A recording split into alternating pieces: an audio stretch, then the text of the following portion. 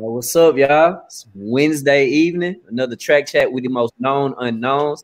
I am Coach Kyle. We got the alchemist himself, the rebirth of Athlete X. I'm sure he's gonna tell us about that later today. The undisputed era, the 1968 Olympic team. Right on time. Lamar, you gotta adjust your mic because I know you ain't grow. You hear, man? There we go, man. My bad. It's all good, man. I'm happy to see you guys another week, man, outside of the group chat. So we're gonna get into it. Olympic trials for track and field is over with. We opened up. If there were an opening ceremonies, we got to open up Team USA with a world record. If there were a closing ceremonies, we got to close out Team USA with a world record. So, Lamont, I know you do a great recap, man. I'll let you start with some highlights. I'm going to grab my dinner real fast so I don't burn it. I'll be right back. Give me 30 seconds. Go. So, we're going to start with the removal of a 31-year-old record that has been under scrutiny for a very long time based on the findings during and after the fact. And we're going to talk about the world record shot put by Big Smoke, a.k.a. Ryan Crouser. Ryan Crouser chose violence on day one because you have to have a violent tendency to chuck a 16-pound pill to 76 feet in some whatever inches. It was great to see. I was trying to do research to see who was the last man to hold both the indoor and outdoor world records simultaneously. If anybody who's watching this, y'all can put it in the live chat and help me out here. I know my research team, y'all know who y'all are. Y'all gonna probably end up texting me and telling me who it was, but that was something to see. I mean, the man's been throwing nothing but 22.5 meter bombs all year, whether it was indoor, outdoor. The man literally has been on a tear. And the crazy thing about it is that the world champion finished second, So, just to see that record go, I remember seeing a big throw at the Kansas Relays many years ago. But he ended up getting popped later that year. It was a sight to behold, man. And I think he is going to attract such a huge crowd wherever he goes because he's a phenom, man. He's a phenom. And we got to give him his props, man. Like for him to do what he's doing in that event and redefining the event makes it the event to watch. And not to mention, he can't slip because the defending world champion is in his country. And everywhere he go, he's gonna be right there with him. So I think that for me, that was the highlight. That was one of the highlights. That was co-highlight of the meet thus far. I'd like to mention, in line with that amazing recap that Lamont just gave, we're always trying to shout out women in the sport, right? And Joe Kovacs' wife coaches him to Olympic trials, making the Olympic team, and she also coaches a young lady that made it from Ohio State. So, good love all the way around. That's what's up. So, in no particular order, let's see. Want to go to the 400 hurdles next? On the men's side? At least? Oh, we sure can. So, I'll take that one. Even though it was within a split moment of the world record, no Olympic trials record for Mr. John Wick Rai Benjamin, he conservatively ran them first 4 hurdles very easily. Because if we all know, we talk about here in the track chat, most known unknown shows, we know what our contracts look like, and if you break the world record at the Olympic Games, that is a massive payday. So if he has that ability to manage himself, a healthy Rai Benjamin going into the Olympic Games, ready to obliterate it. Give a shout out to my man Charles Ryan.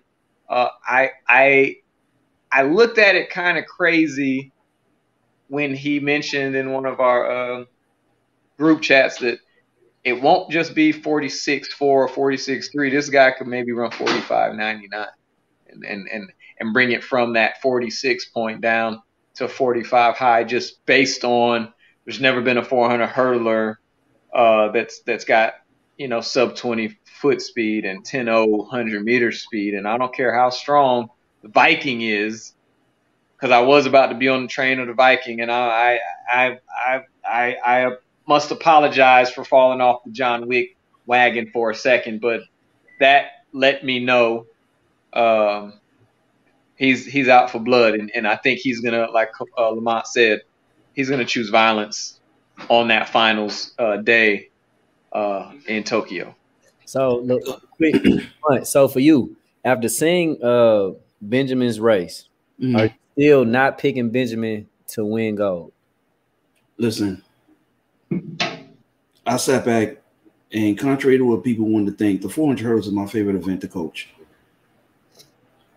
His coaches, Quincy Watts and Joanna Hayes, slowed him down, and he ended up running 46.80, 46.84. Now, let me tell y'all something.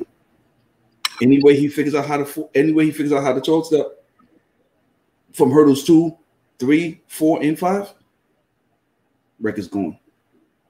If he can 12 step now, the only one that was able to 12 step like that for a elongated period of time was Kevin Young. But Kevin Young don't have Ron's foot speed. Kevin Young was a better technician, but doesn't have his foot speed. If Joanna does what she's supposed to do and teach him to count his trail leg only, you know, because some kids wouldn't count 1, 2, 3, 4, 5, 6, 7, 8, 9, 10, 11, 12. No, just count your trail leg. If you keep it simple, have him count his trail leg, and he can 12 step down that backstretch, I don't care what. Listen, if the Viking pulls off that win, the Viking got to go down as the number 2 greatest hurdler in the history of hurdling, because the Viking can't go 12 steps down the backstretch. He can't do it. He just can't. He probably can hit 12 on 1, but he can't hit 12 on 4. So I'll say this and just interject as the resident 400 hurdler. I don't think he has to ultimately, personally, I don't think he'd have to go the entire backstretch, because, you know, what he gains and what he's done, if he just went one hurdle earlier, let's say, you know, he was 13s. Let's just say he was 13s through 5, right? If he just 12s 4 to 5, you know, he's already, you know, about 0.15 ahead of that 46.85. So that takes him down to 46.60. So yeah, he will obliterate it, throw it out the water, bring it up. If he does that whole backstretch 12, he runs under 46 seconds. Yeah, if he finishes the same way. He 13 steps down the backstretch, and they changed his takeoff point, which is why he was able to do what he's doing. And then all he had to do now is just open up his stride down the backstretch, and boom, and he can hit it. He's different, man. He's different. He's gonna get it. I think he'll break it before Karsten Warholm breaks it.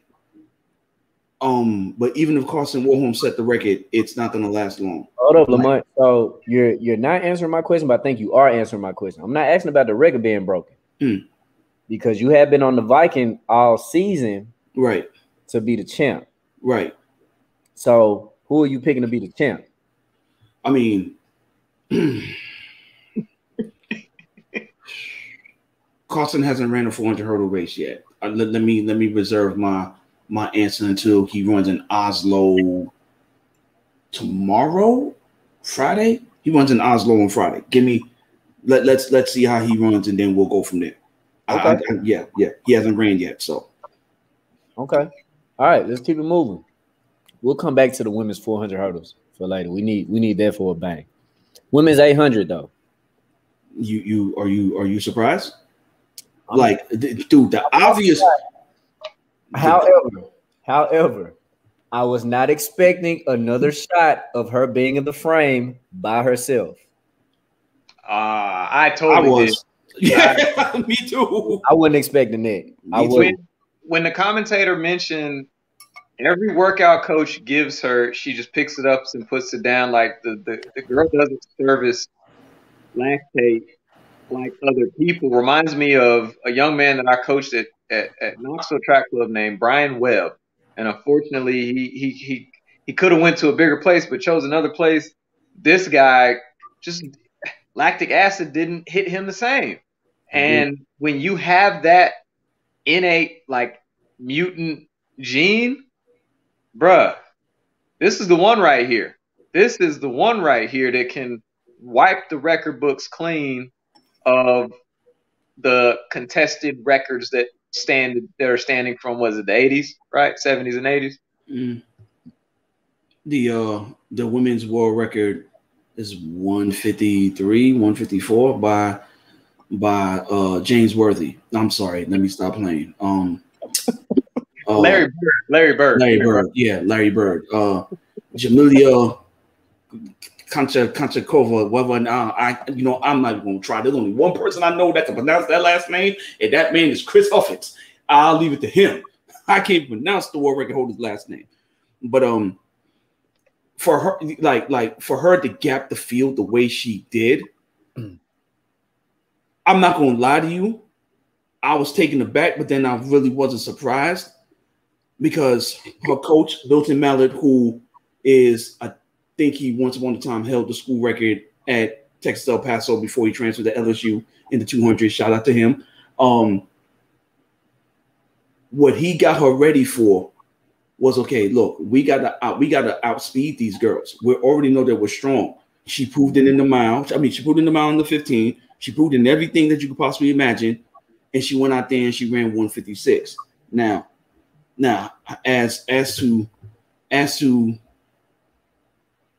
how bad she beat them, I think that's what Kyle's getting at.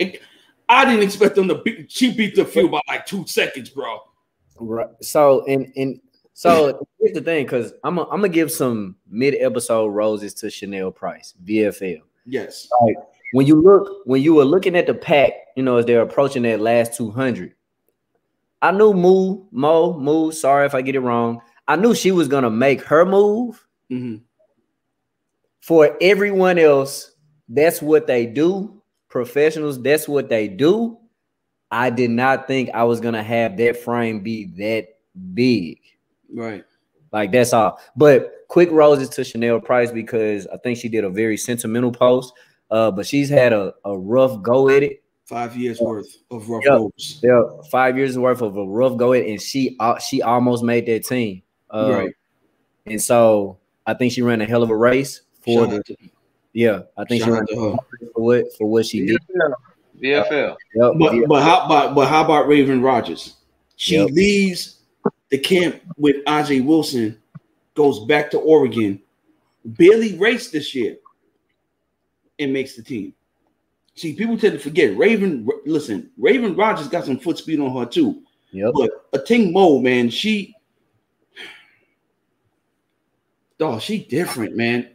Like she's different. Like, how tall is she? What, 6 foot? 5'11", 6 foot? 5'11", 5'10", 5'11". Youngest of 7, and the only of her 7 siblings born in America from her Sudanese parents. But that's where you get that freak of nature, because she's tall like most men maulers would be. Mm-hmm. You know what I'm saying? Right. And then she's lean like your 10K people would. Right. And then she can give you the foot speed. Right. So it's all put together, man. Right. Mm-hmm. And I think it was very beneficial for her to choose the path she chose. She didn't have a whole bunch of 800s on her body this year either. Mm-hmm. So whether it was by design or thought, I'm sure it was by design. Let's be real. When you got somebody like that, you definitely want to, pick your poison. Because unpopular opinion I'll bring up once we finish the recap, we have to talk about the misses of people that could have made the team, that didn't make the team, or way we look at training and the concepts of how some people might have bitten off more they could chew throughout the year that didn't lead them into doing what they wanted to do at the trial. You're reading my mind, because there are two people that stand out to me in particular, in two separate ways. But I'll make sure, because I have it written down. I'll table it. Let's move to the women's 200. Oh. Yo, 21.95 is sitting at home. I mean, 21.98 is sitting at home. Yeah, 21. That, if I'm not mistaken, and someone could correct me in the group chat, that is the second fastest 200-meter final since the 1988 Olympic finals, where Flojo set the record. I think Heike Drexler ran 21 point. Grace Jackson from Jamaica ran under 21. I think Merlene Ottey ran under 22. If not, then somebody correct me. Gabby Thomas, she deserves all the accolades and all the attention she's getting. She was on Chris Cuomo Tonight. Yep. She's on ESPN. She deserves everything. I don't think people really understand it. No one's really talking about it. Ladies and gentlemen, had Flojo not been around, you was looking at the world record in the women's 200. She's the number 2 fastest performer in history.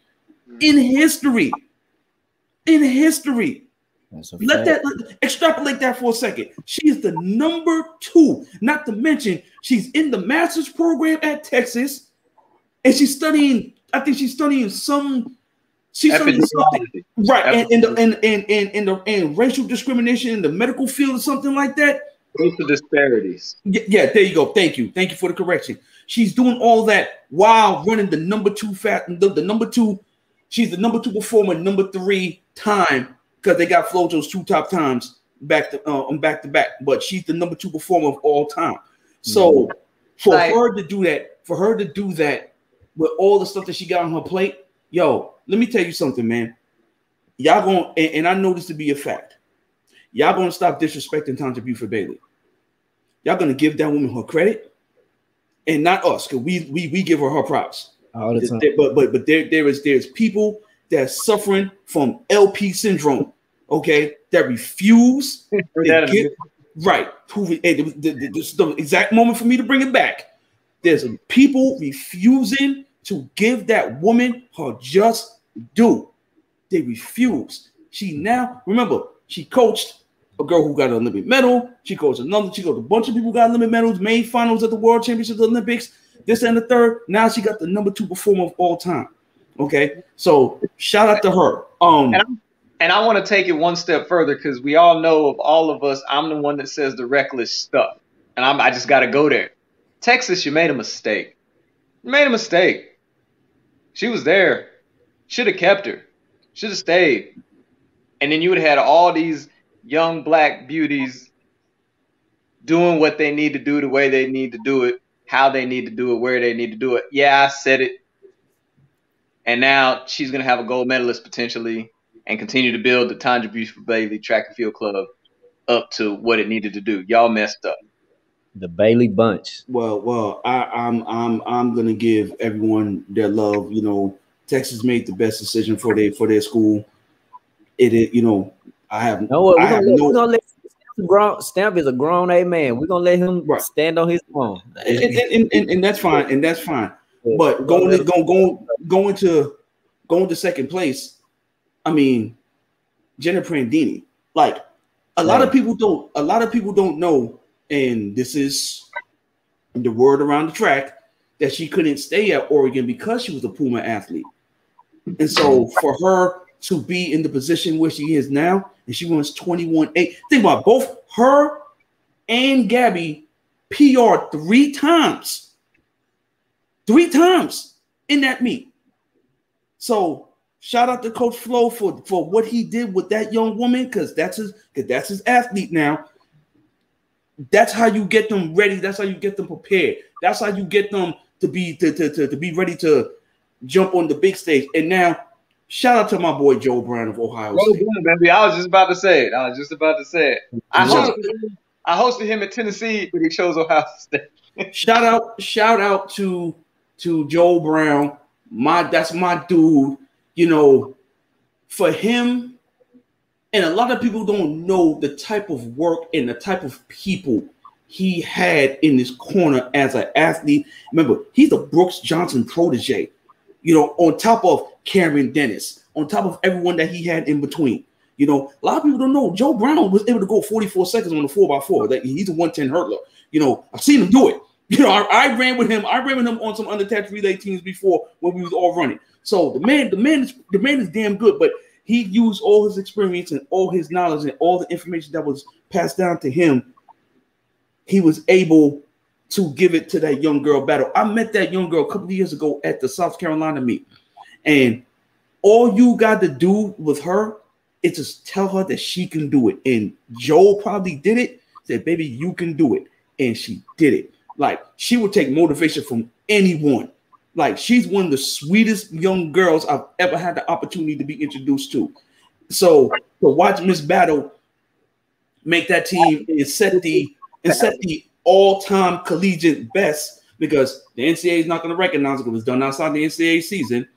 You know, you got to give her a props. And then how about Tamara Clark? Now, I said on the show when she ran that 21.89 at SECs that her body knows what it feels like to run 21 seconds. It's going to come. We don't know when it's going to come, but it came.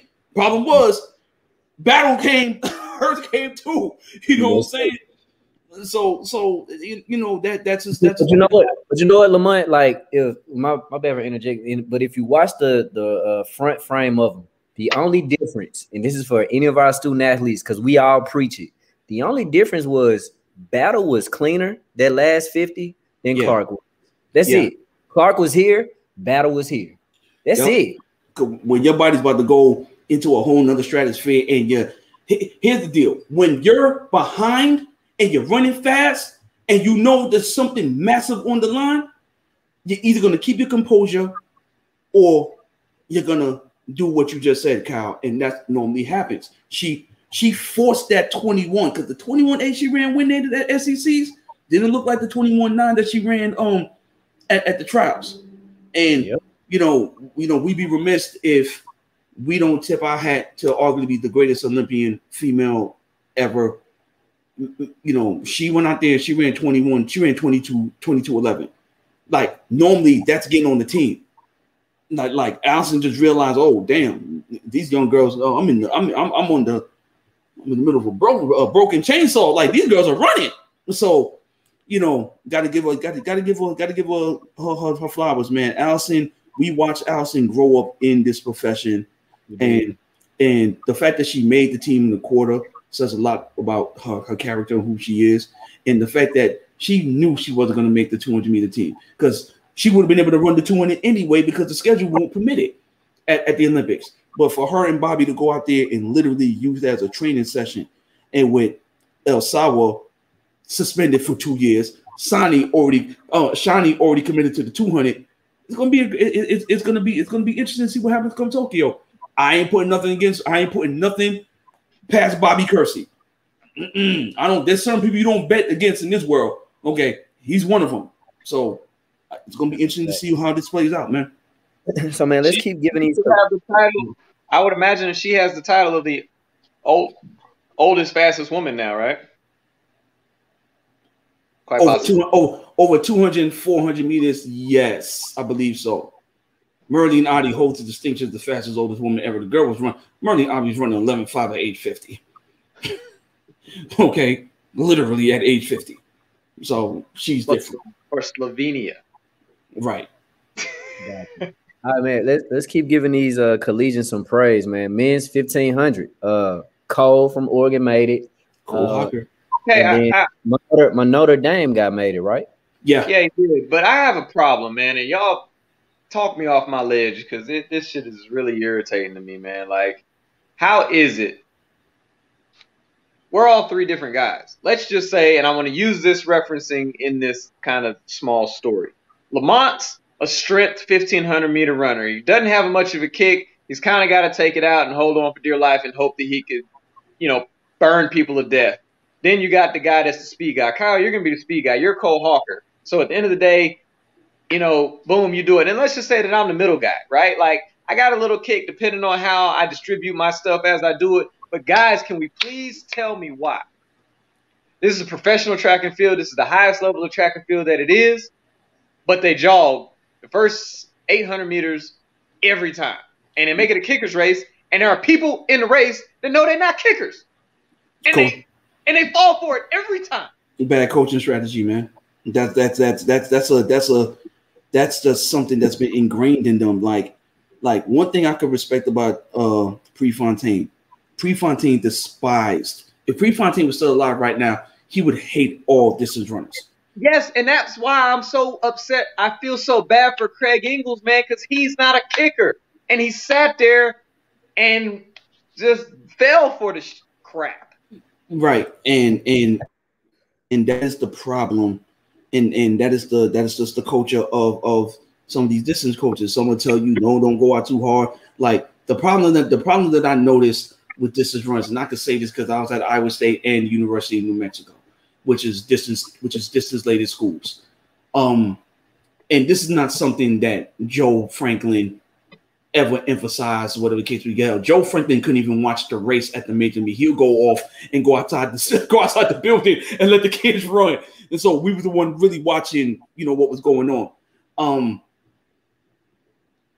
I think distance runners tend to overthink their entire races way too much. I think you got to give them a strategy. You got to play to their strengths, give them the strategy and work on their strategy and let them go from there.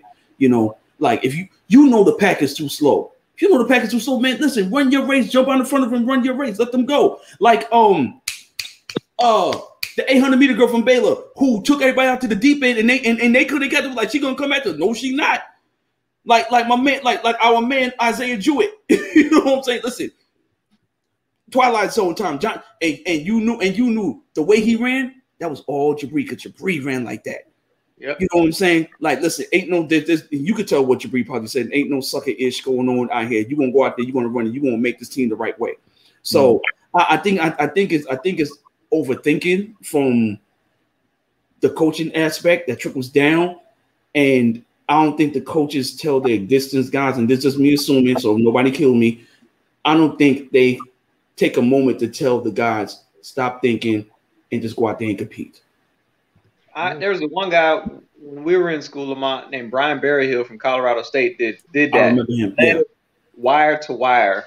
And he did champion. They couldn't overcome the lead that he had built up. And it just it's mind-boggling to me that if I know, like Nagise had to get his Olympic qualifier at the ACC. He ran, you know, by himself in the front. And it's just kind of like Cole Hawker had to wait on other people not making it to slide in to the Olympic Games when, you know, it just wasn't the race for the finals at the NCAA championship. And then my girl, Abby Cooper now, but formerly Abby DiAugustino, in the 5K prelims had to go and get her Olympic qualifier. In the prelims, she had a choice to make. She knew that it was going to be slower in the final.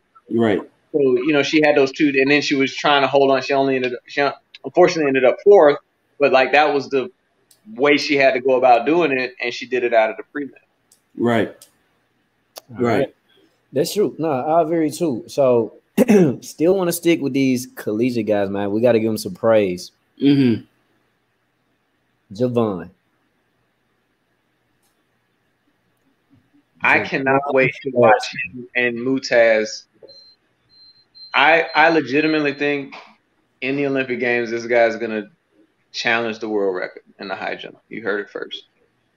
I think he has what it takes off of pure hops. There's some things he has to do better technically, but I feel like he can figure it out because he's just a gamer, man. And on that stage, let me tell you something. He has Boo in his corner on top of with Todd Lane. Let me tell you something. I'm a fan of that kid. And let me tell you this. It's gonna come down between him and big man from Qatar. Or Bahrain, right? Qatar or Bahrain. It's Qatar. It's gonna come down between him and him. Now, the kid from the big man from Qatar, he gonna bring it. He gonna bring it. You know that. But this Matrix named Javon Harrison, this dude, freaking nature. He's coming home with 2 medals. I'm calling it now. It's on video. He's coming home with 2 medals. Okay. He ain't coming home empty-handed in that long jump. Let's be clear. He's not coming home empty-handed in that long jump. 27.6 is gonna catch a medal. Okay. Now the Jamaican kid, he nice. And then the other kid that almost jumped out, I think he's from Portugal. Not Portugal. Cuba. Yeah, the Cuban. Oh, wait, did he go to? No, he went to Portugal. He's a Spain. Yeah, one of them dudes. Yeah, that dude who could just damn near jumps out the pit. He's gonna come home with a medal. But in that high jump, that's gonna probably be one of the most exciting events to watch. So he and 2 collegians made the high jump team. The kid from Tennessee got second in LSU, in the Matrix. He did. They both that to me that's dope. That's really dope. That's really dope. Oh, and Tennessee sent another kid to the Olympics from Jamaica, a long jumper. Right. Well, and also high jumper too. Daryl made it. Another triple jumper. But also there were 2 collegiates that made. Wasn't it that made the long jump team? So LSU guy and the Texas guy. Yes. And then you had Dindy in the middle.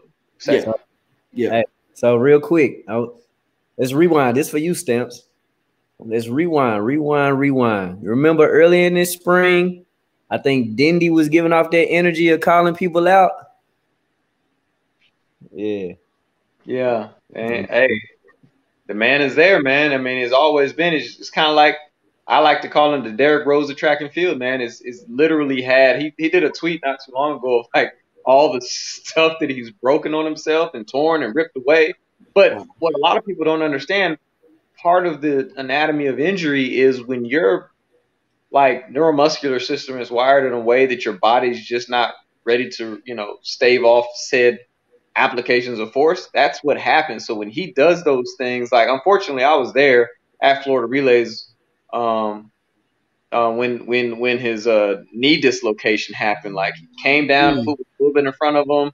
And I think Florida has those plastic boards, not the wood boards. So you just kind of slid on it weird and caught him. And boy, I saw that, man. And he was bouncing. Oh, that's what happened to my long jumper at regionals this year in North Florida.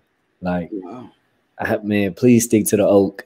Like, the wood board. Like, we should legitimately at convention when they bring convention back, that needs to be standard. Like, you can't have these plastic boards at a track meet. And as a track coach, all of us, Lamont, Kyle, myself, when we go to a track meet, if they got the plastic boards, come hella high water, nah, dog. Or just if you can't stop the competition, pull your jumpers out because it is an accident waiting to happen.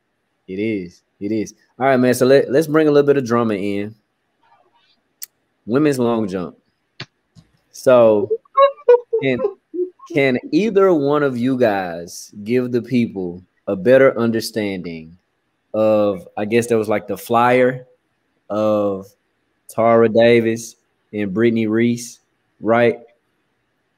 So can you guys? So let me deal with this. No, hell no. Hold on. No. Wait. No.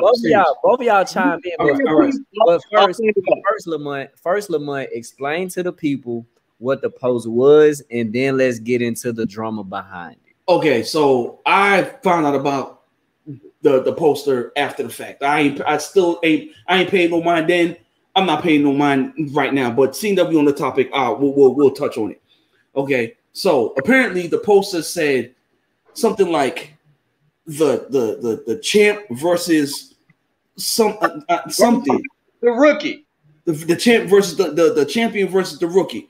Okay, yeah. Now, I don't know Brittany Reese. I don't know Tara Davis. I don't know Tara Davis's coach like that. Just in passing, I don't know Brittany. We all know Brittany Reese's coach. You know, he's a good dude. But here's what's the problem.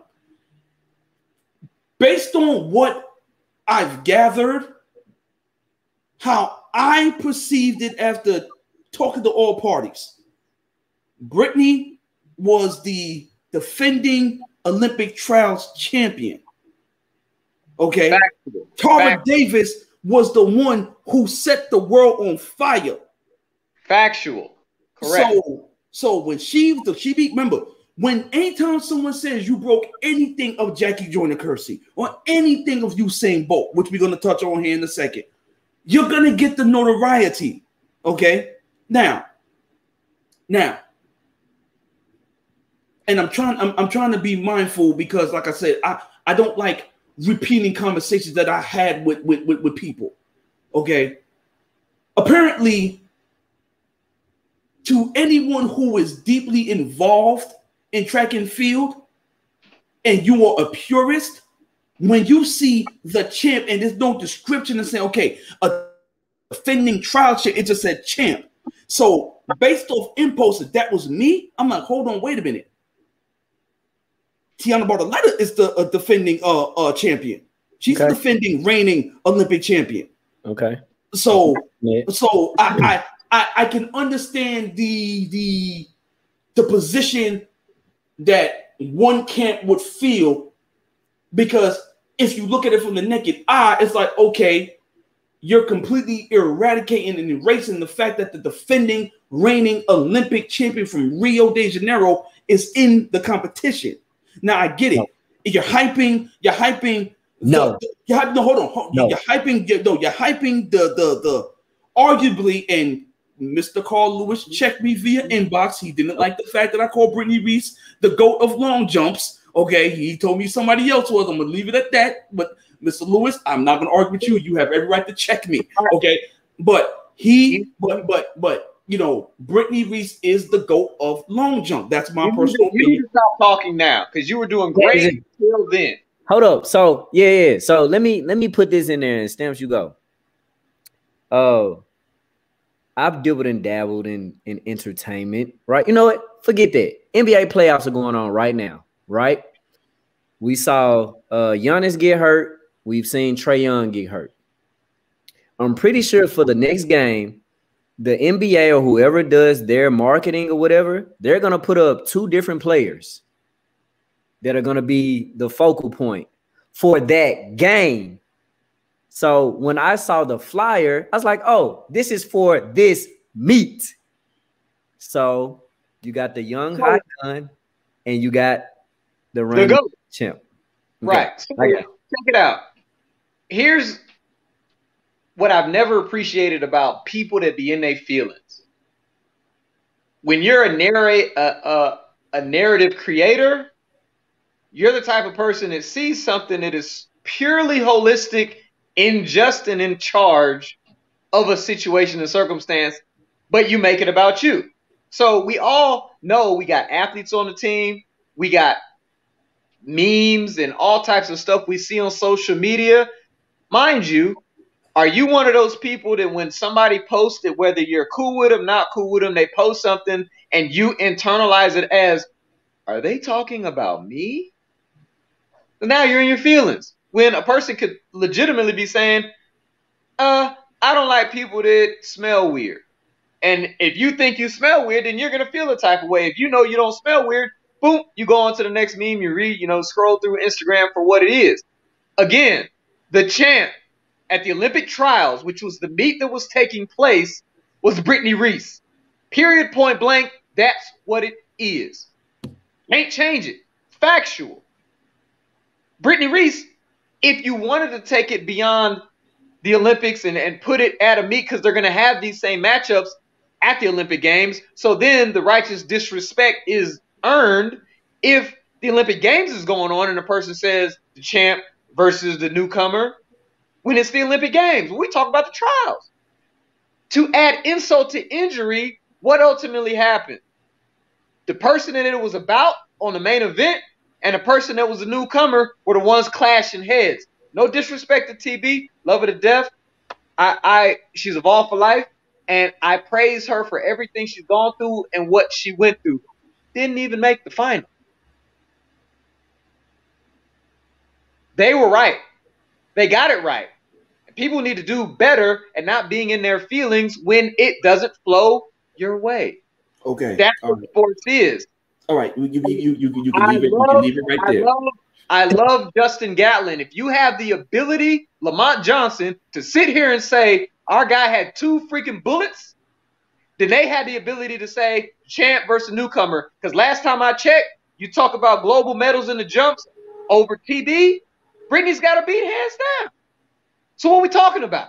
But people like to make the narrative fit what they want so then they can have an axe to freaking grind. And that is petty to me. It's female and it's stupid. Well, I think Tiana's done very well for herself. I mean, yes, I'm not but who's won more medals in the jumps? Period. Who? There is an answer to that question. Who? Lamont, you know the answer. Say it. No. Sir, I'm literally sitting here thinking. Okay, so hold on. Tiana won 05. Hold on. Tiana won 05. Tiana won 05.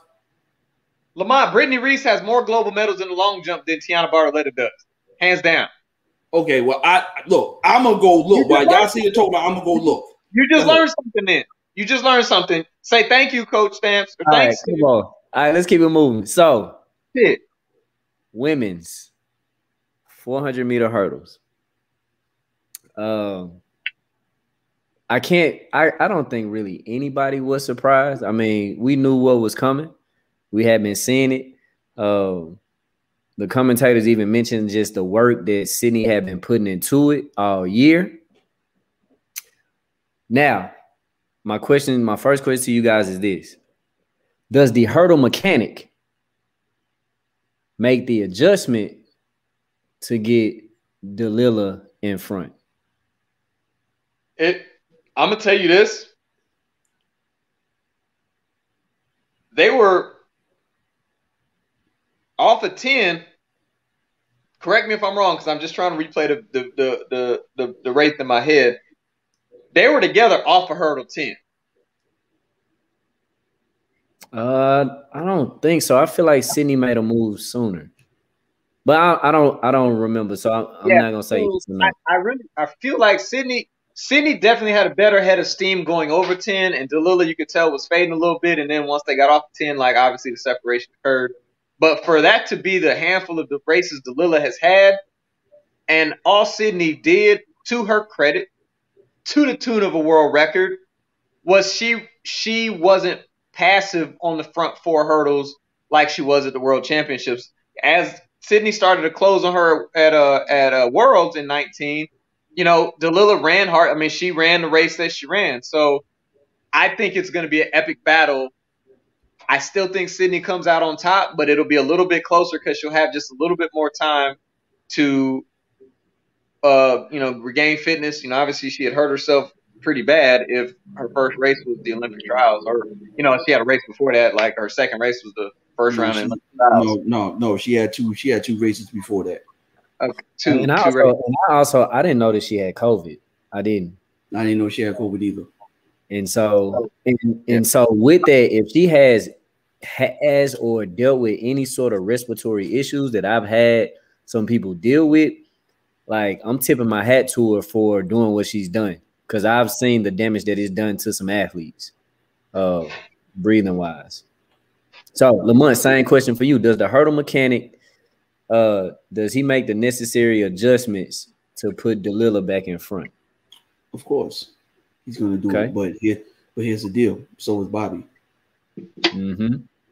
He's going to look, and people could say I'm biased in my opinion with this because of the nature of Lawrence Johnson in my history. I've known that man for the better part of 20 some odd years. Okay, we were teammates in junior college, so I'm gonna ride with my LBCC alum. But with the same adjustments that he's going to make, Bobby's going to make some adjustments. You already know Bobby picked apart that race. People got to remember, the same way we sat back and said Rob was chilling, so was Sydney. She was. No. Down that backstretch. She was killing, Stamps. Nope, And I've done the units, she bro. switched at what, 3? She was 0.19 faster on every unit down the backstretch than she was in 2019. Okay, let me rephrase that then. Let me rephrase that then. He looked relaxed. Right. There we go. He looked effortless while she was doing it. Because when you look at 2019 and the way look at her movement in comparison to watching her movement the other day, I got you. Right. It's night and day, and that's what I'm looking at. 'Cause I went back. Right. I went back and watched, and you can get it like Kyle and to Kyle's point. Yes, you can tell that Delilah was coming off of dealing with something, because we've seen her aggression. But if Sydney, if Bobby unleashes whatever it is that Sydney can do, right now I really think Sydney can probably run 48 seconds in the open court. I'm totally convinced she could do it. I need to interrupt you real quick. Any of you guys, have y'all seen Usain Bolt run live, or just only on TV? I've seen him run live in person once. What it look like? I'm gonna tell you right now. I never saw a Bolt run, but I saw Johan Blake run, and them 9.9s don't look. They don't look. It looks different when you have that kind of power and strength. It looks different. Right. And I think we've all seen Justin, like the same thing. We're like, dude, it don't even look like he's moving nowhere.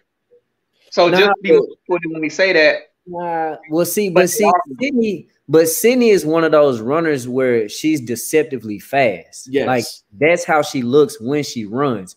Right. She straight up even though when Ra ran his first 200, his 200 didn't look as effortless as Sydney's. Okay, I like that. You know what I'm saying? So they both were relaxed. They were. They both were very comfortable. Sydney looked way more comfortable. And what was Sydney? She was 15, 14 down the backstretch? Yeah. I want everyone in the chat I want y'all to put that together. She was 15 coming home, but she was 14 down the backstretch. And she switched in Lamont, because you watched, I think she switched after hurdle 3 or 4. I think she switched the leg 1. Yeah, because I remember in the prelims in the semi, she didn't switch that early. She started switching. Well, she only switched to 1 hurdle. Right. If you're evens, you're 14 or 16. Remember that. If you're evens, in this alternate leg, so you're right, left, right, left, or left, right, left, right. If you're even 13s, 15s, 17s, or 19s, you're all on the same leg. Yeah, I think she only switched for 1 hurdle to her left leg, and then she finished the race on her right. Mm-hmm. Yeah, all the way around. But now though, 51, 90. I text that in the group chat. And you know she's gonna go faster, and Delilah is gonna go faster. So you are going to see, and once again, the women are going to steal the show. They are going to steal the show. The women are going to put on a clinic, okay? And I'm gonna keep it all the way stacked with you. So hold on, Lamont, because I want to stick to those two real quick. So, but let's use the gallon analogy of like the 2 bullets, right? So with Delilah being the older one, okay, and only having had just those 2 races prior to trials, do you think that makes her more dangerous though? I think so. Because now you give her another 6+ weeks. Right. And she's got some shit in her that she didn't have before. Man, that little girl done whoop me. Okay, now I'm Rocky, she's my Drago. And she gets to go in that Dark Knight mode of avenging the loss, because she's never lost to Sydney before at this point. So losses are good sometimes, man. I think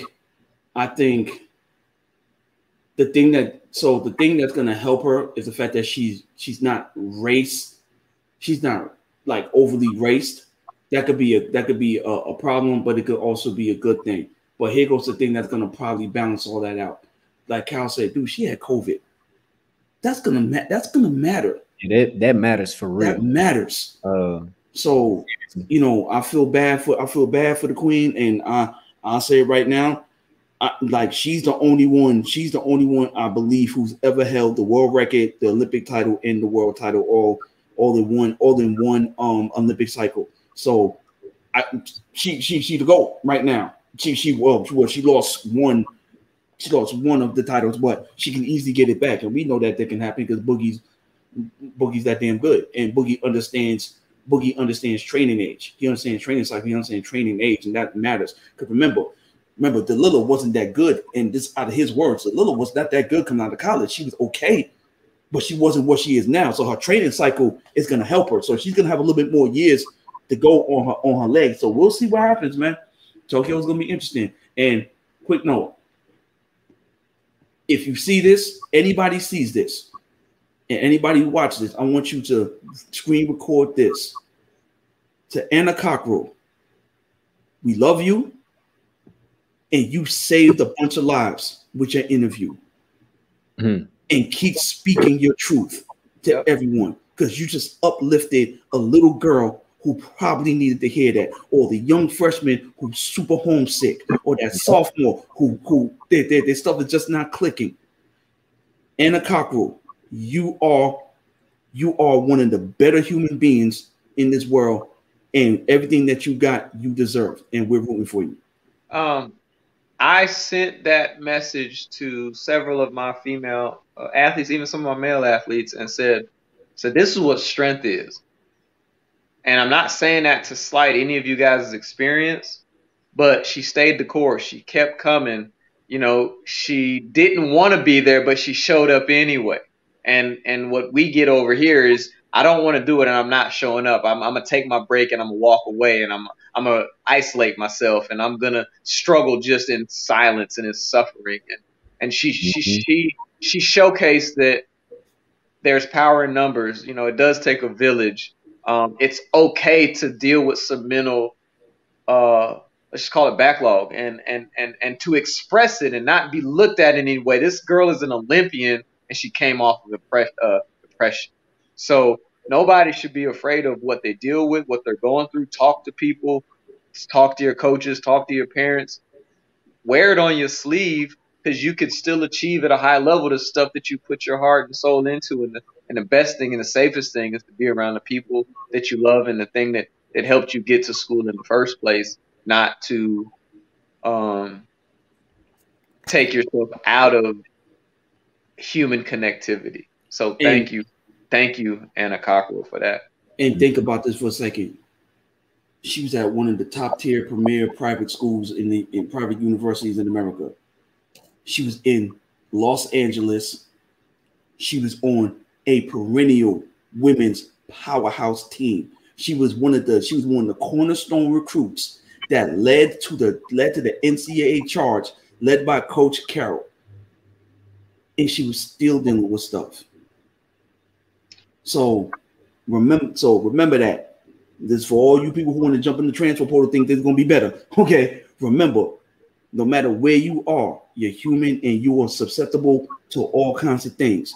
But thank you, Anna Cockrell, for telling your story. We definitely appreciate it. And I'm going to sing your praises all the way to Tokyo and back. Without a doubt. I miss anything? Women's triple, men's deca. Yeah, I was men's 200. Yes, because that's to the two athletes I want to bring up. Men's 2, shoot forward Stamps. Oh, I like to go first because it's just gonna be. Is it? What's the young boy's name? Carrington Knighton or Knighton Carrington? No, Arion Knighton. Yeah, you just said a whole different name. Arion Knighton is a national. Arion Knighton is a national treasure, and we need to uplift this young man. I watched this guy run off the track every time in the preliminaries, and I could kind of guess in guys that his camp was like, until you got something to talk about, you ain't got nothing to say. And to see this 17-year-old young man obliterate Usain Bolt, this is the future. This is who we're going to be praising down the line. This is the young Justin Gatlin. This is the young Maurice Green. This is the young Usain Bolt. And we need to lift this young brother in prayer and hold him up and make sure that he stays on the straight and narrow. He's Obi, right? For you fans that are watching this is what Obi was supposed to be. And we're getting it now 20 some odd years later, it was so cool. Obi, I think, put a split picture up of him and young Knighton, and it's like Track is back. So he is a national treasure. He's getting my roses tonight, and we'll talk about that later because I love this young man's story and what he did. Track better get a tight grip on him because football, they still claiming him. All right. What? So yeah, you know, they had to put out how many all the schools he turned down to play football to run track. But go ahead. Okay. So I'm gonna take a different course. So before I sit back and I laugh at Stamps because Stamps said Noah Lyles wasn't gonna make the team, but we're gonna let him live. Bring it. No, we're gonna let you live. You was proven wrong the other night. It's all good. I don't have to kick you while you're down, son. You good. You don't have to. Okay. So here's what I'm gonna ask of everyone. Okay. I'm gonna need you all to put some respect on what 19.19 is. Okay, I get it. This kid is ahead of where Bolt was. But you better understand something. 1919. Now, I wasn't in the stadium. I don't know if Stamps was because he's working with Saudi Arabia. I don't know who was in that stadium, but I know a couple of people who was in that race, and they gave me a play-by-play because they were a spectator in the world record race. Charles Clark. I had a conversation with that man. Sharandy Martina. He was in the building. That's my guy. Okay. The best way they can describe that 1919. Imagine throwing the football down the field and no one's there to throw it back. That what it looked like. Okay. I need you all to stop with the 1903s and the 1909 and the 1909. Listen, respect what 19-1 is. Now, going back to the young man who, if you watch him carefully and you watch how he managed the rounds, you will figure out who was coaching him. And I put it together and I made the phone call, and God damn it, I was right. Okay. No. The kid's in good hands. The kid's in good hands. The kid's in good hands. I can't say no live TV. Okay. I can't say no live TV. But he's in good hands. Now, as for the young man who finished second, okay, now he's going to be a problem. Kenny Bednarek is going to be a problem. Yeah, you've been talking about Kenny all year, man. Kenny's going to be a problem. Though, listen to me. Do I think he can run 19.5, 19.4? He probably can. Is he going to do it now? I don't know. I think he'll run 19.6, 19.7 mid.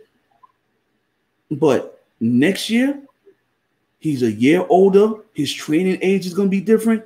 Listen, he didn't execute that curve. When have you ever seen Noah Lyles go off the curve first? When? Noah Lyles, no.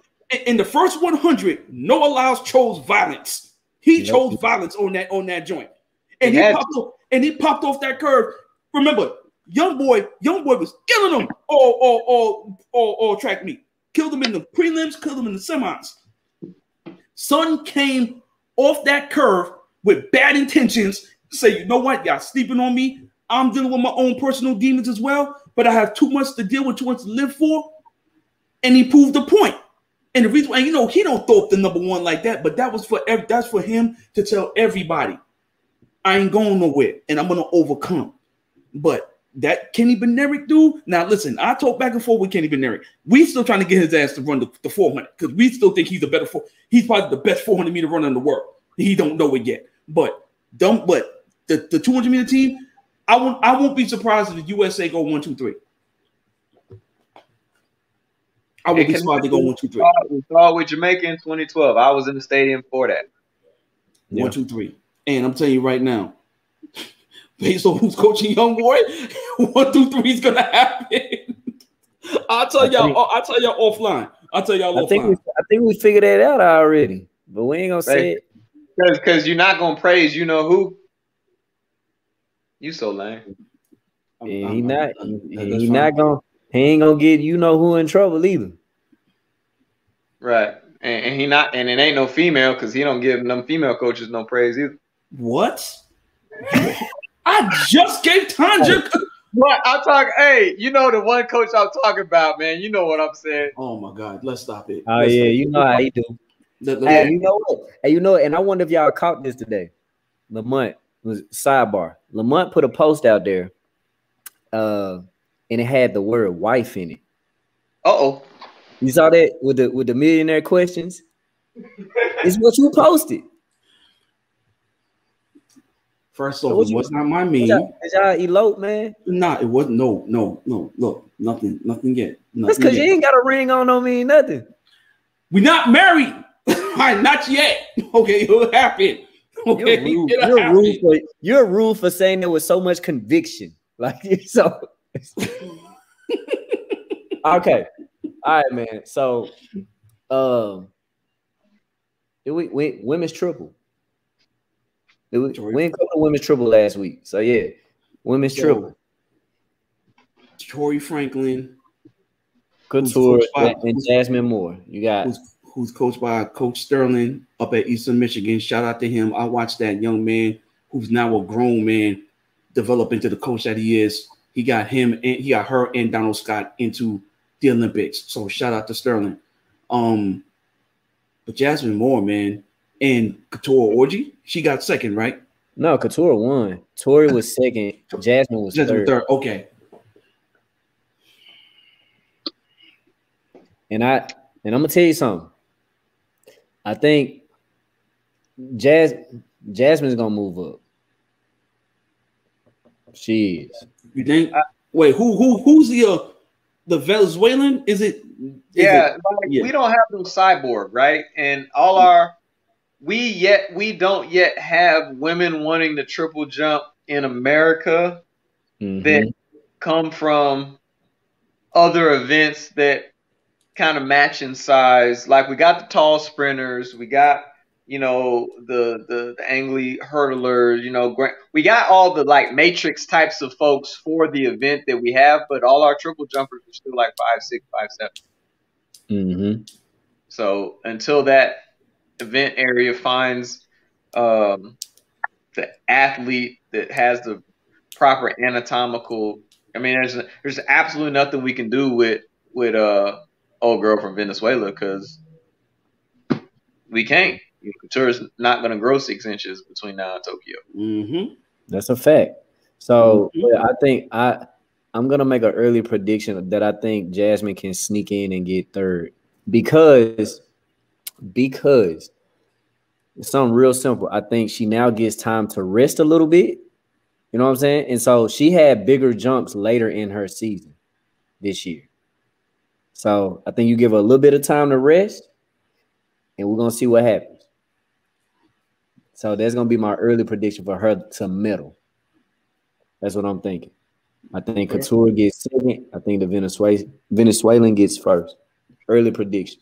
What you going to say, Mike? Jasmine Moore's going to be a problem. After the Olympics. Listen to me. After the Olympics, she's going to be even a bigger problem. Yeah. Without a doubt. So, all right. So we mentioned this last week on last week's show because we all wanted to see how the 200s would go. All right.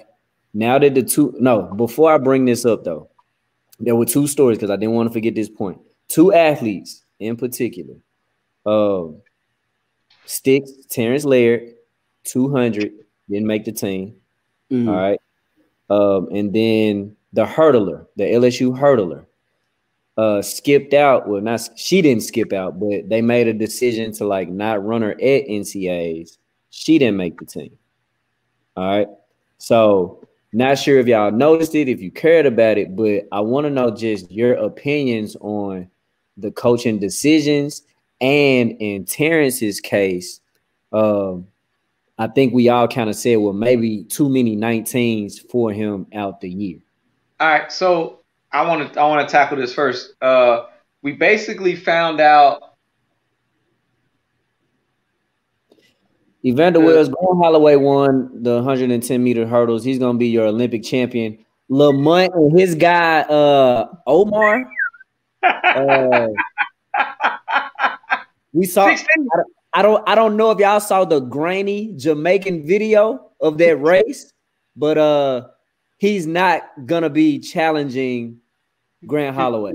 Hold on, time out before Stems go into his soliloquy. I'm not saying nothing. Let me go ahead and Wait, hold on. Before you say anything, Lamont, because you're gonna say Jamaica can pick who it is they want, but the fact that 3 of those guys ran up under 13:20, one of them would have to relinquish their spot for what he did, and that ain't happening. So, No disrespect to Daniel Roberts, but Omar got to beat Daniel Roberts to then beat the next level. Okay. Stop. Omar will not be at the Olympic Games. Stop. Shit. Stop, because y'all talking don't know the rules. Listen to me. Only 2 people in Jamaica is guaranteed a spot. 2.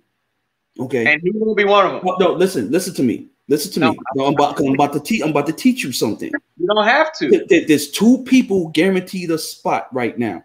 Now we're not worried. Here's the thing. Now here's the thing that's gonna help Hansel Parchment. I believe Hansel Parchment got 3rd. Hansel Parchment has been a World and Olympic finalist. Okay, so it's cool. However, how Jamaica does their thing, if one of those guys, with the exception of not even the champion's not even exempt. Omar's ranked number 2 right now in the world. He's ranked number 2, time-wise. If one of those guys don't show a consistent level of fitness before the final roster had to be submitted, Omar can still be selected to go. Listen to what I'm saying. Now, off principle, of American No, principle. we're not talking about American. Listen, I'm talking about Jamaican rule. It is it is June the 30th.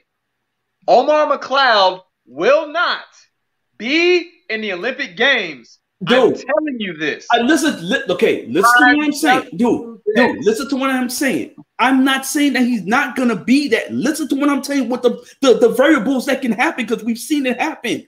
There's no variables, bro. Dude, yes, it is. Let me tell you why. Because in 2000, Peter Gay Doughty won the Jamaican trials, and Merlin Adi got 4th, and Merlin Adi and Jamaica told her, listen, you got 4th, we need you to run the relay. Merlin Adi stated, I am not running the relay unless I run the 100. They pulled Peter Gay Doughty out of the 100. Hold on. They took somebody's spot last year and gave it to Danielle after Danielle was disqualified. They could give it to him. Hell, I'll drive him to Tokyo. But what he not gonna do? He ain't beating. But that's not what we're talking about. That's not what we're talking about. No, that is. I said your boy Omar ain't beating Grant Holloway at the Olympic Games. I don't care if he there or not. He ain't beating him. But I know Munt gonna Munt, and I know Munt gonna ride it out to. Hey, listen, you damn right. I'm gonna ride it. I'm gonna down on that hill. You saw that same video I saw then, right? I'm gonna die on that hill. So I'm gonna down that hill. I ain't gonna wait. I'm gonna down that hill. I'm gonna take you to the king. I'm gonna take you to the king. If he is allowed to go to the meet, if he is selected, okay, like I said, the USA got the most cut and dry process. Top 3, don't matter if you run an 11 flat for the rest of the time before you get to the championship. If you got top 3, you're going. Period. Jamaica and all other countries is different. Lamont, do they say this in New York? If was a 5th? No. Have you heard that before? If was a 5th? I know that. Yeah, I've heard that. Yes. All right, then. But I'm just telling you what the possibilities can be, because I've seen it happen. I want to say this in the maybe overcoaching, maybe overrunning space. It's going to be an unpopular opinion because I love the kid, but I feel like, and especially towards the tail end when he had a lot of issues with his feet, I feel like Trevor Bassett might have been over raced. But he wasn't. I feel like he was, because especially at the really high level, as indoor national championships, right, and all that, and then I don't know what the outdoor held, but for his body to break down on him, if his body's never broken down on him before, but he's done more than he's ever done, maybe then it was too much. He didn't run at I take that back. He ran the relays. He didn't run the individual events because the foot was bothering him. And then he went down to Nashville, ran the 4880, and beat Kenny Selman, which is. Listen to what I'm saying, Lamont. Because again, I said it's unpopular because I love Trevor Bassett, I love Coach Clark, but maybe the things that he did he shouldn't have done. Now that we're where we're at with the ailments that he came up with. I'm not gonna go there. Me personally, I'm not gonna go there because we've seen people run that same type of race. Like hell, Jeremy Warner had like 50 some odd races before the Olympic tryouts. But Jeremy Warner isn't this kid. But we talk about all the time that you're not you, I'm not me, Kyle's not what he is. But like, so when the result, if he ran 48.80 and 48.80 made the team, and he wasn't able to produce that when he needed to, what does that tell you? Had a bad day. All right, man. Let's rewind. So let's rewind. Had a bad day. Terrence Lear, do we think that maybe he just had too many 19s in his system throughout the year? He was cooked. He was tired. He was tired. Okay. They all look tired. They all look tired. Even at NCs, they look tired. Okay. It happens. All right. So I'm gonna put a spin on a young lady. I can't think of her name, but the LSU hurdler. Tony. But here's my question though, because it wasn't so much. I don't think it was so much of a risky decision because she had a legitimate shot to make the team. So her not competing at the NCAA championships to then prepare for it. She was at the NCAA championships. Well, no, I know. Right. Yeah. She ran the 4x1. She felt the tweak and they pulled her out. Yeah. So, okay. Well, then I can still ask my question this way. If it wasn't, and I'm gonna use Ernie Clark. Okay, because it's just another familiar coach. Let's say if it was Ernie Clark making that type of decision versus a Dennis Shaver, would it get the same response? I think so, because here's the thing that failed Tonia, and it wasn't her fault. The girl never left early any other time all year, so things was all the same. For whatever reason, second leg left early. She had to go to the next gear to get to her, and that's what, you know what I'm saying, because she would have run the 4x1 and run the 100 hurdles and been done for the day. Had she not had the tweak of the 4x1, you know, I think she legitimately makes the team because, like, she was definitely rounded in the form and things were happening. She had to take the time off that she took off between that finals day of competition and when the trials started. So she just missed a little bit of time and obviously some confidence because if you know you're not at your 100, you obviously want to be at your 100 at the trials. And she was probably – she was what, fourth? Fifth, I think. Fifth. So you're a fifth. Gabby Cunningham was fourth. Yeah. So you're a fifth. I thought she had made it, and man, Clemens, who is a hell of a lane. Yeah. You know, fifth at about 85% should just give her some confidence and know that, you know, man, damn, you know, I got to know she was actually six.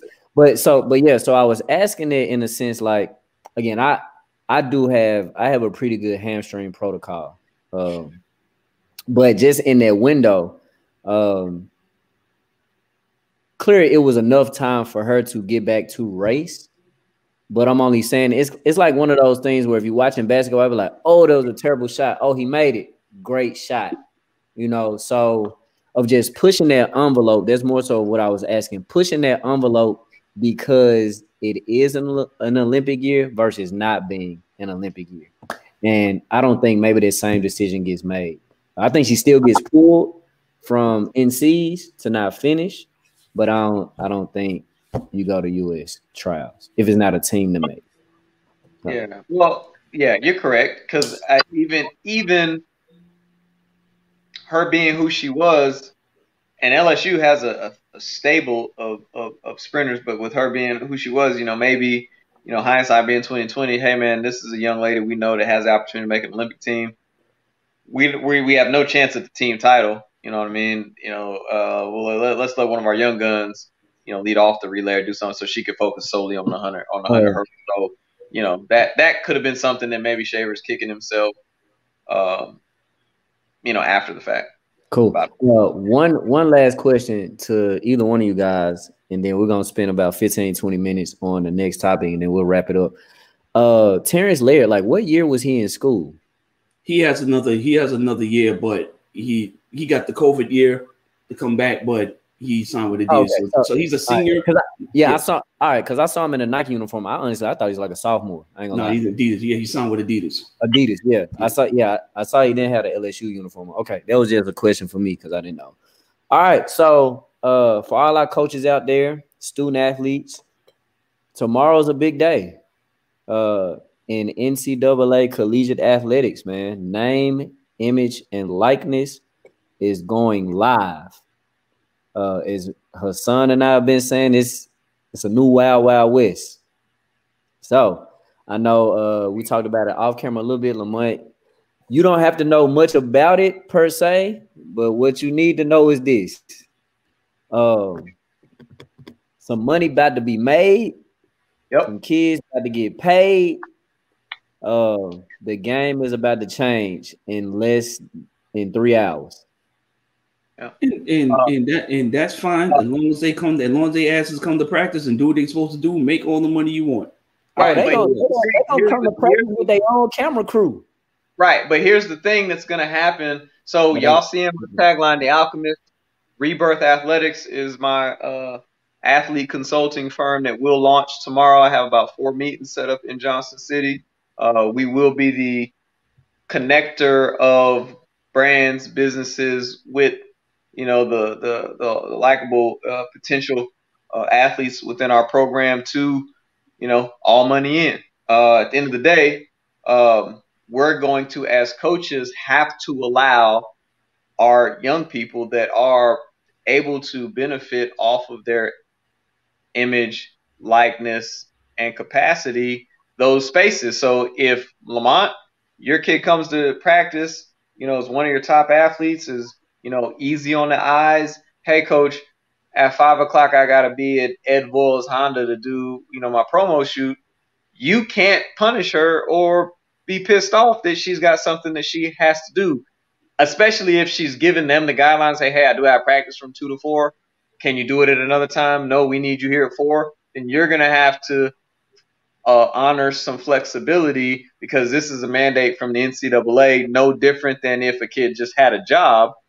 They got to be done at this time to go to work. And listen, that's fine. And guess what? I'm not mandated to take them to a meet. Right. At the end of the day, it's all gonna come down to prioritizing. Either you want to be a fake baller so you can go get a whole bunch of tattoos and a whole bunch of Gucci belts and a whole bunch of nonsense, or you really want to do what you want to do. You're missing the boat. You're missing the boat. And the reason that you're already throwing out defensive mechanisms is you've got to age up with the times and know and understand that kids are going to now start deciding the places that they go to school based on their liquidity of the potential space of their brand. And okay.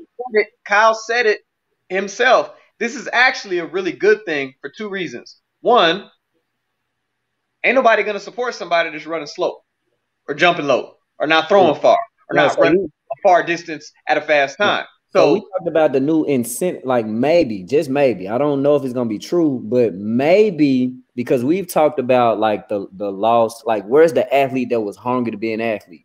There is none. Them days are over. It died. No. But wait, those days of that athlete being that way or over, or just doing it for the love of the game.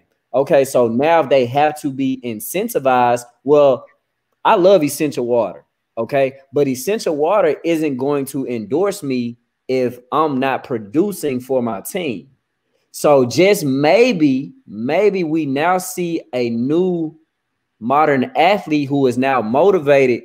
Yo, let me be hot. Let me win this, because this is going to get me a bigger, better deal. And that all too notable thing that we talked about, your social media.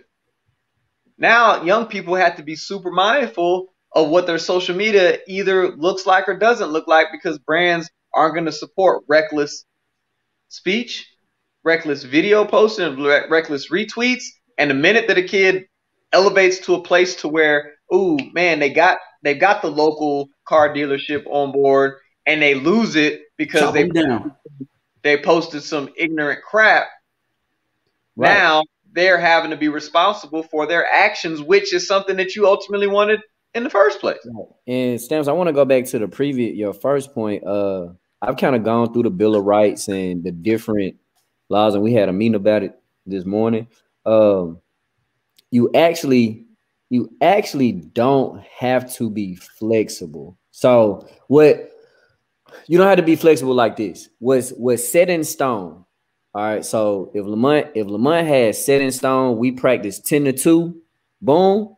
That is Johnson C. Smith. If that person is on financial aid from Johnson C. Smith as a student athlete, they locked in for those times that they locked in. But what can't happen is let's say Lamont, if he just so happens to have an emergency sort of like team meeting or something and they had something scheduled, they can't necessarily be penalized.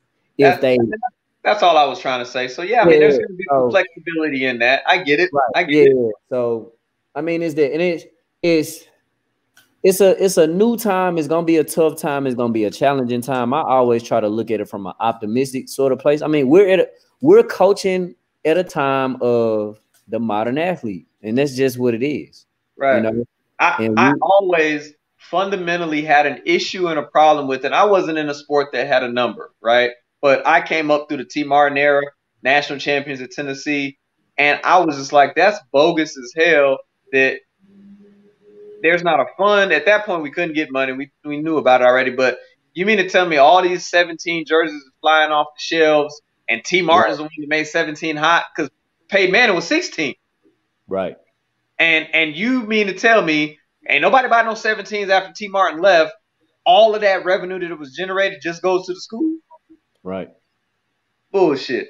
Right. So, I mean, and it's going to impact everybody. We know who is going to impact immediately. Like, we know I'm going to say the big three. So, football, basketball, baseball, softball. We know who is going to impact immediately. Now, for those of us that have pretty female track and field athletes, now it does open up a lane for them. If it's like your local Orange Theory or your local LA Fitness or whatever, they're not gonna necessarily care how good they are on the team. But if it's a marketable face, it's definitely gonna be some opportunities for that. And we know that. Like, people want to put good looking faces in front of cameras and on billboards. Now, I'm gonna say, coaches, man, like, it's a new day, it's a new time. You're gonna have to adjust because they are not going backwards at all. And so I'm just gonna sit back and watch this whole thing explode right in front. I'm gonna sit back and drink my sponsor. Okay, so watch it explode. Well, this is gonna be crazy. Stamps, I'm gonna ask what Evander just asked. Do you think people are? His question is: do you think the athletes will make as much money as they think? Like, will football and basketball dominate the name, image, and likeness? 100%. 100% will, because those are the mainstream sports in America. It's gonna take. Sydney McLaughlin, when she was at Kentucky, had this came out, would have been on par with them. Queen Harrison. Yeah. Gabby Thomas. Let's just be very open, honest, and real. No different than movies and videos. But most athletes are attractive. Like, in one way, shape, form, or fashion, athletes are attractive. If it's a football guy that ain't the best looking dude, but from the neck down, it's everything you want to see. All right, some Planet Fitness or Lifestyle Fitness might put you on their billboard. If you're a young lady that you said is attractive, those local entities that people want to say, oh, I want to look like this. It's going to be a proving ground for it. So very similar to what you see in our society of what the event, like, I'm anxious to see what the major, like, sports agencies do. Do they create an arm for their collegiate representation? Does Rock Nation, like, just imagine Rock Nation coming in and saying, hey, we're going after the top football and basketball guys, and they can structure multi-million-dollar deals in the communities or $100,000 deals in, like, who's the top Lamont, who's the top Alabama guy coming back on the football team?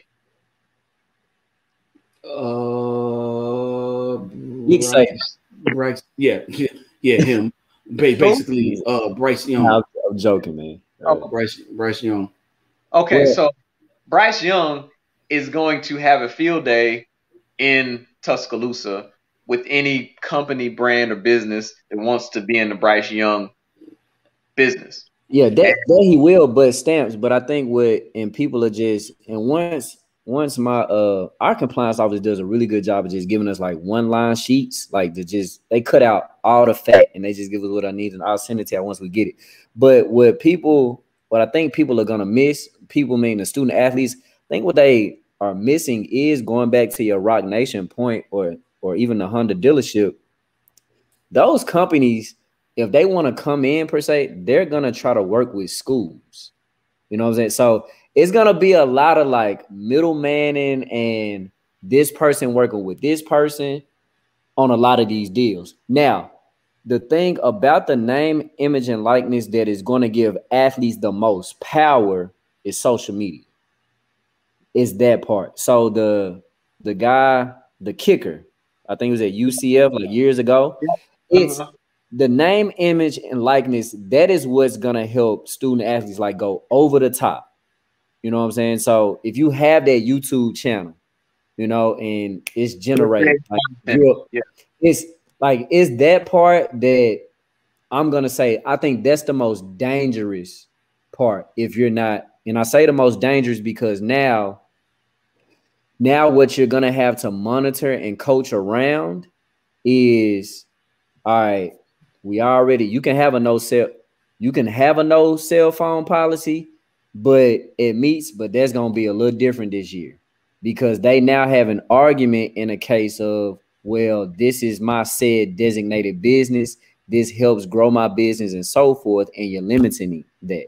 But that's going to be a dangerous. But that's where the institutional policies and procedures come in, where you say with that connected business partner, hey, on Saturdays and Sundays from the time track meet starts at 8 to 11, I can't do anything, but all that stuff there's going to be new policies and procedures that have to be built in for the continuity of what we have, because this is now a thing. Now, Lamont, I'm shaking my head like you because that is going to create. That is just one of many headaches that this is going to create. Dude, listen. Here's the problem. Okay, let me all right, back it up, Lamont. Don't say what you really want to say. You have a job and you really love your career, so don't say anything stupid. Text it to me and I'll say it. Okay. People, there has to be law and order. Okay. I'm sorry. We had a track meet. I could give a rat's what about your brand. We had a meet. All that stuff dead. If that's what you want to do, then get off my dollar and go do it and go do you. When you're on my time, just like when if you're doing some sponsorship for somebody else, you on their time, you're gonna respect their time. Respect mine. Respect mine. Lamont, we're gonna have to create a job portal because I listen, and you know the other thing, a lot of y'all don't see. Understand something, and I'm calling it right now. I don't know when it's gonna happen, but I can see it happening. The death of the mid majors will officially start in 2.5 hours. The death of the mid-majors will commence. The purge will commence in 2.5 hours. I disagree, man. I disagree on this. Okay. Y'all disagree. Let me ask you this. Let's not act like somebody at Texas got some kind of smart tech stuff. Okay, let's just use it. I'm just using Texas for example. Nobody jump in my phone. Nobody be texting me. So I'm talking about Texas. This is just an example, people. So chill. Okay. Texas has a guy who smart tech. Oh, he owns his big app company, this and the third. The number one running back who's dumber than a box of bricks turned upside down. All of a sudden he got image and likeness and all this. Dude, there's gonna be so many back channel stuff that's gonna happen. The death of the mid-majors is about to commence in 2 hours and 29 minutes. No, it's not. It's gonna continue. Okay. Listen. All right. So take your emotion out for a second and listen. There's still only so many people that could be on a team. First off. Second, in a way, the NCAA can save face now. Because let's be very clear, and I'm saying it. Folks been getting paid at these big major schools for a very long time. And one thing you're not going to do to Coach Stamps, Hassan Stamps, Hassan Amir Stamps, born June 24th, 1980 in Atlanta, Georgia at Crawford Law Memorial Hospital, is insult my intelligence. It's been happening. We've watched the FBI probes. We've watched the death of a program at SMU. We know that $100 handshakes happen. They happened at my alma mater. It happened to me. It happened to me too in the airport. It happened to me too in the airport. So it's been there. It's been a thing. Right now, this alleviates all the bullshit. So you can find a way to modernize, get away from the NCAA did itself a favor in a way. Like they're making bukus. The athletes were non-profiting contributors to the institution. So freaking what? They got to split a percentage of the $30 million that Tennessee got out of their SEC TV contract. Come on now, man. Come on. Oh, yeah. And what you have the opportunity and slight responsibility to do, Lamont, is use your image and your likeness to expand your brand. Hence, on my birthday, I'm partnered with one of the top GPS tracking firms in Paris, France, that's trying to maneuver into the American space of track and field with their amazing technology that we wouldn't have had access to before. Shit is changing, and we can't be the types of people that don't move with the change. That's why track is dying now. That's why track is whack. Sir, do you know that there's 5 Power 5 schools right now who have created a separate entity about this exact topic that we're talking about? Yeah. That's fine. Because you know what? Ain't none of the 6,000 or 7,000 people that come watch an ETSU football game care about care about what's happening in other places. We're going to be fine. We're going to find a lane. ESPN still kind of needs us. Because guess what? My team was on ESPN Plus because of the deal that the NCAA created with ESPN. So was Kyle's. It's not as scary or bad as people think. Like, people with money gonna always be able to do what people with money always been able to do. But that doesn't mean this. That doesn't mean that if I have a lawn service and I service about 200 homes in the Atlanta area, you know what I'm saying? I may not be True Green. I may not be the official landscaper for the Braves or whatnot, but I may have a little chunk of change, that can be distributed around. And if that's how mid-majors always have to operate, they're going to be just fine.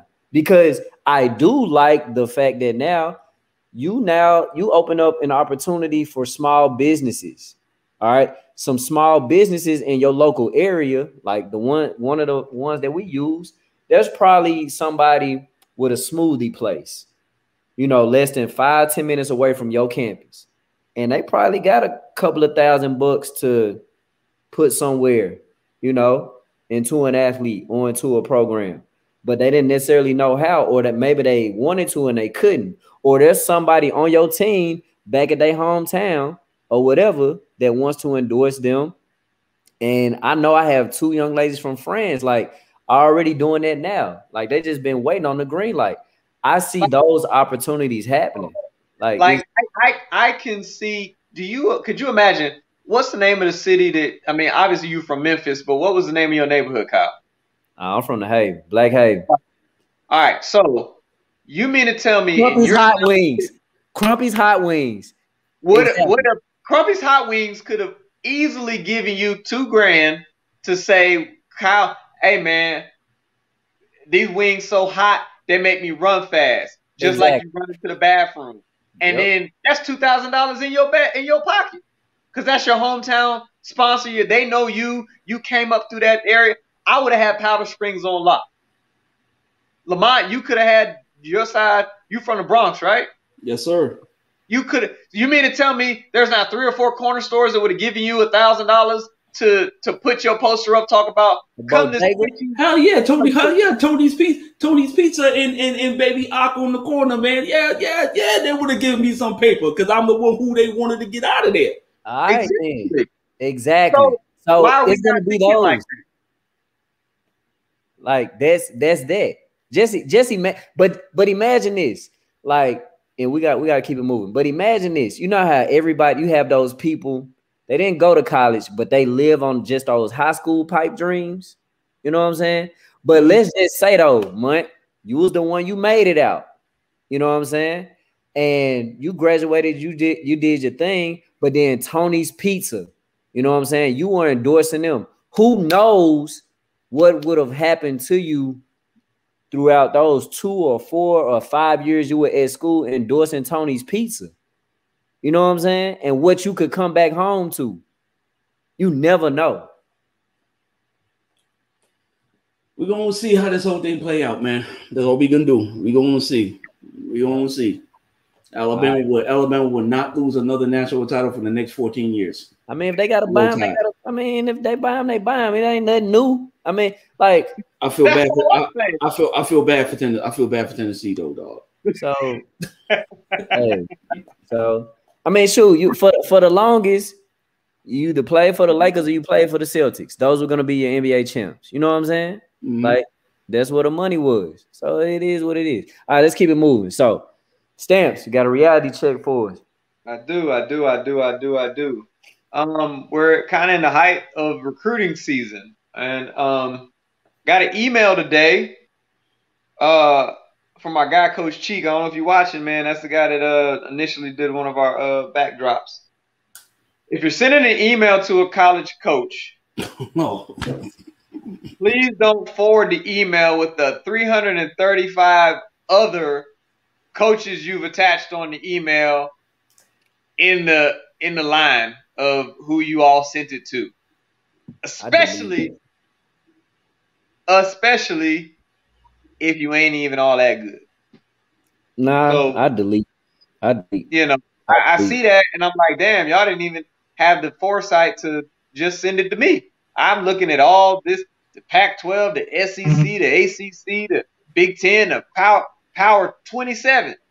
And it's just your little blurb of everything you got. I get it for whatever purpose you think you're trying to serve, but it definitely makes your job 10 times harder. So, you know, anybody that's sending mass emails about your accolades, do that less, because it's just messy and it looks lazy.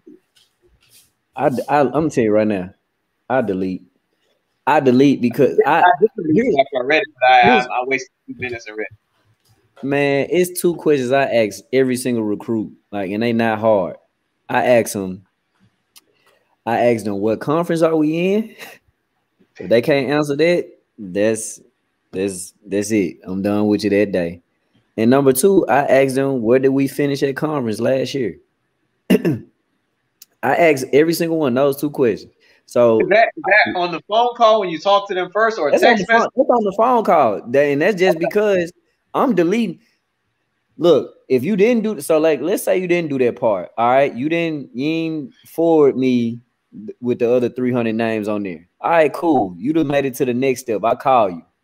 If you don't know what conference we in and you don't know we finished that last year, we're gonna talk about. Bye. Bye. I don't care. I'm straight. I don't care how good you are. I mean, I'm passed up on great people. You don't even know what conference we in. And I asked that one first. You don't know what conference we in. Now the question is, do you continue the conversation, or do you legitimately say, hey, well, I appreciate, do you shut it down immediately if they don't know those answers? It really depends, man. Like sometimes I give them some free game. Sometimes I'll be like, as your recruiting career continues or your recruiting conversations continue, like, here's some things that can be prepared for. shit. I ain't got time, man. I don't have time. I don't have time. I don't. All right, Lamont. Yes, sir. Man, don't debate me. Don't at me. And if you come for me. Well, this Don't Debate Me is brought to you by Manscaped. Manscaped. The balls are in your court. Is that the real Manscaped? Hold on, that look like Shay Moisture brand. Yes, sir. Oh shit. Okay. Tap the blue ribbon. All right. Oh my God. Okay. So our fourth member of this thing we got going here sent me a link, and it was a IG video, live video of two very distinguished track and field athletes. And women, yes. Oh God. Oh, pick it. And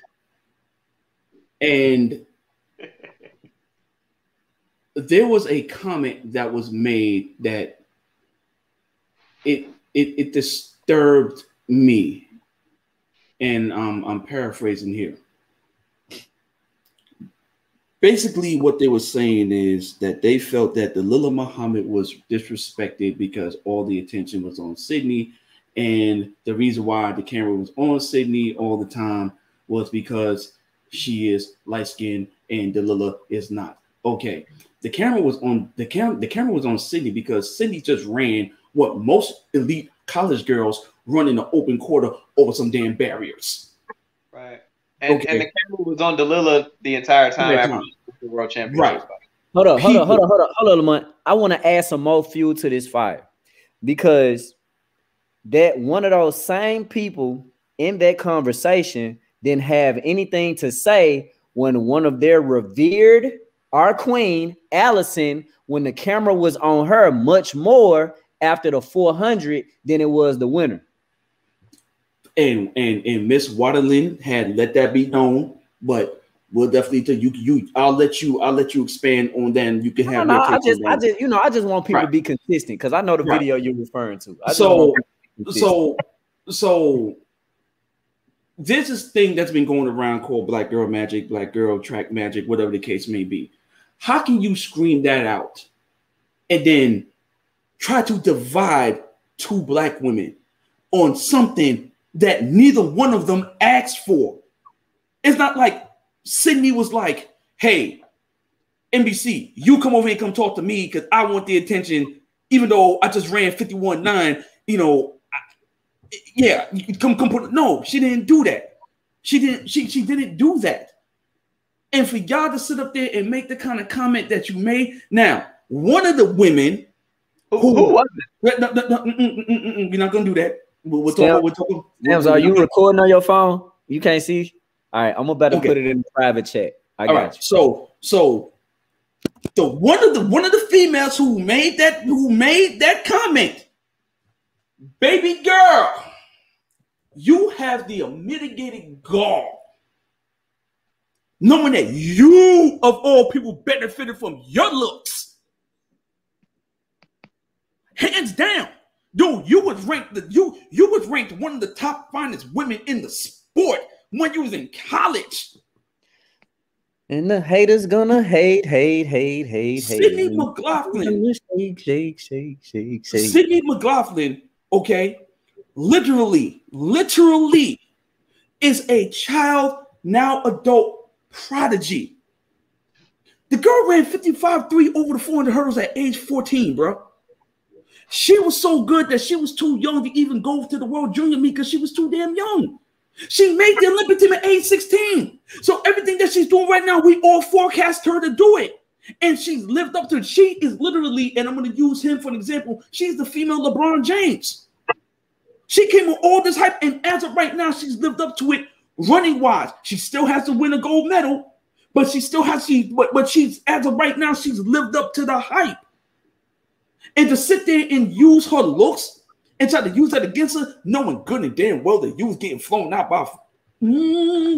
Stop it. Okay, knowing what I know, don't do that. Stay in support of that young woman. Delilah has a time. Delilah isn't getting pushed out of the spotlight. Delilah is the greatest 400 hurdler to have ever run the event as of right now. Until Sydney does something like run 50.97 in the 400 hurdles, okay, and win the gold medal. As of right now, Delilah is still the queen. She is the GOAT, okay? But to sit there and try to make it out as if the reason why Sydney was getting all the attention was because she's light-skinned and Delilah was dark-skinned, that's disingenuous. She got the attention because the girl just ran 51.9. Dude, some of us run 51.9 through our 500 breakdowns, okay? This girl did it with over barriers. She broke a barrier. No woman has ever ran under 52 seconds in the 400 hurdles. And she did it. And she so far has been living up to the expectations which was set forth since she was 14 years old. The girl ran 12.65 on her non-dominant leg. The girl has been doing everything that she can possibly do to live up to the hype in which came with her. So to sit there and blame colorism as the reason as to why Delilah didn't get all the attention that she was supposed to get, which is a lie, because Delilah was getting all the attention and she rightfully got the attention, is disingenuous. So, baby girl, with your sexy self, because you're still fine, okay? Don't ever let me hear you utter those words again, knowing that you benefited from your looks too. Don't do that, okay? Now, I say that respectfully. Not disrespectfully, because I ain't into disrespecting women. But you have to support. You can't pick and choose when Black Girl Magic is going to work and when it's not. You can't do that. Either you're all in or you're not. Don't straddle the fence. Okay? Support those women. Support the new person that's right now sitting in the number 2 seat because she don't have the title. So she's still in the number 2 seat. But respect what she's doing. Stand by her and stand in support. Walk that joint back. Walk it back, boo-boo. Walk it back. Okay? So, with that being said, don't debate me. Don't at me. And once again, this Don't Debate Me was brought to you by Manscaped. Okay? Man, I asked for a set for Father's Day. You know, I'm going to just buy my own kit. So, that's what's up. They don't. I got all the kids here. I've been like, dude. All right, man. Let's close this thing out, man. We almost at 2. Y'all are killing. That's why I can't upload the stuff. I have to buy me a hard drive. Remind me to buy a hard drive because things are running slow. All right, let's give out these roses. Stamps, you can go first, man. Go first. I'm gonna be easy. Again, the young king. Say his name again, because I say Erriyon Knighton, man. Oh my God. Knighton. Man. Bless, super impressed. Do your thing. Black boy magic, right? And you are the future. Honor and respect what God has given you. It seems that you're doing so. Never get too confident that you don't feel like you can be beat, because that's definitely always a possibility with everyone. Might be less than more, but super impressed, man. And I'm going to, as I now understand your name, I'm not gonna say it again because I'm about to mess it up. Erriyon. Erriyon. I keep wanting to say Erriyon. Okay, Erriyon Knight. Like Erriyon. You're gonna be the new goat, man. You're the baby. You're the baby goat. You're the lamb. You know what I'm saying? So if they say Precious is the lamb, keep being that. Make the final in Tokyo, so we can scream from the rafters. Eventually, you know, this track chat thing is gonna make its way to an Olympic Games when it's not a pandemic. I did have my ticket because I had intended on being there, but I cashed it in, or just canceled my confirmation because people I thought I was gonna go to get support, I'm not gonna get to. So I'm definitely gonna be watching every day that the thing's on. So my roses go to you, Erriyon Knighton. All right, Lamont. I'm gonna give my roses to this new class of track athletes. Man, you taking mine, but go ahead. Go ahead. I've stood firm on this. The 2003 to through 2005 class was probably one of the greatest classes to come through behind that 66 to 68 team, 68 era. I want to give a special shout out to someone who I talked to, you know, Michael Cherry. Son, you in great hands. From VA to Florida State to LSU to LA, you're going to do some fantastic things. To Kenny Bednarek, he knows what it is. I've been supporting you since you was in Indian Hills. All the other stuff we'll keep between me and your old coach.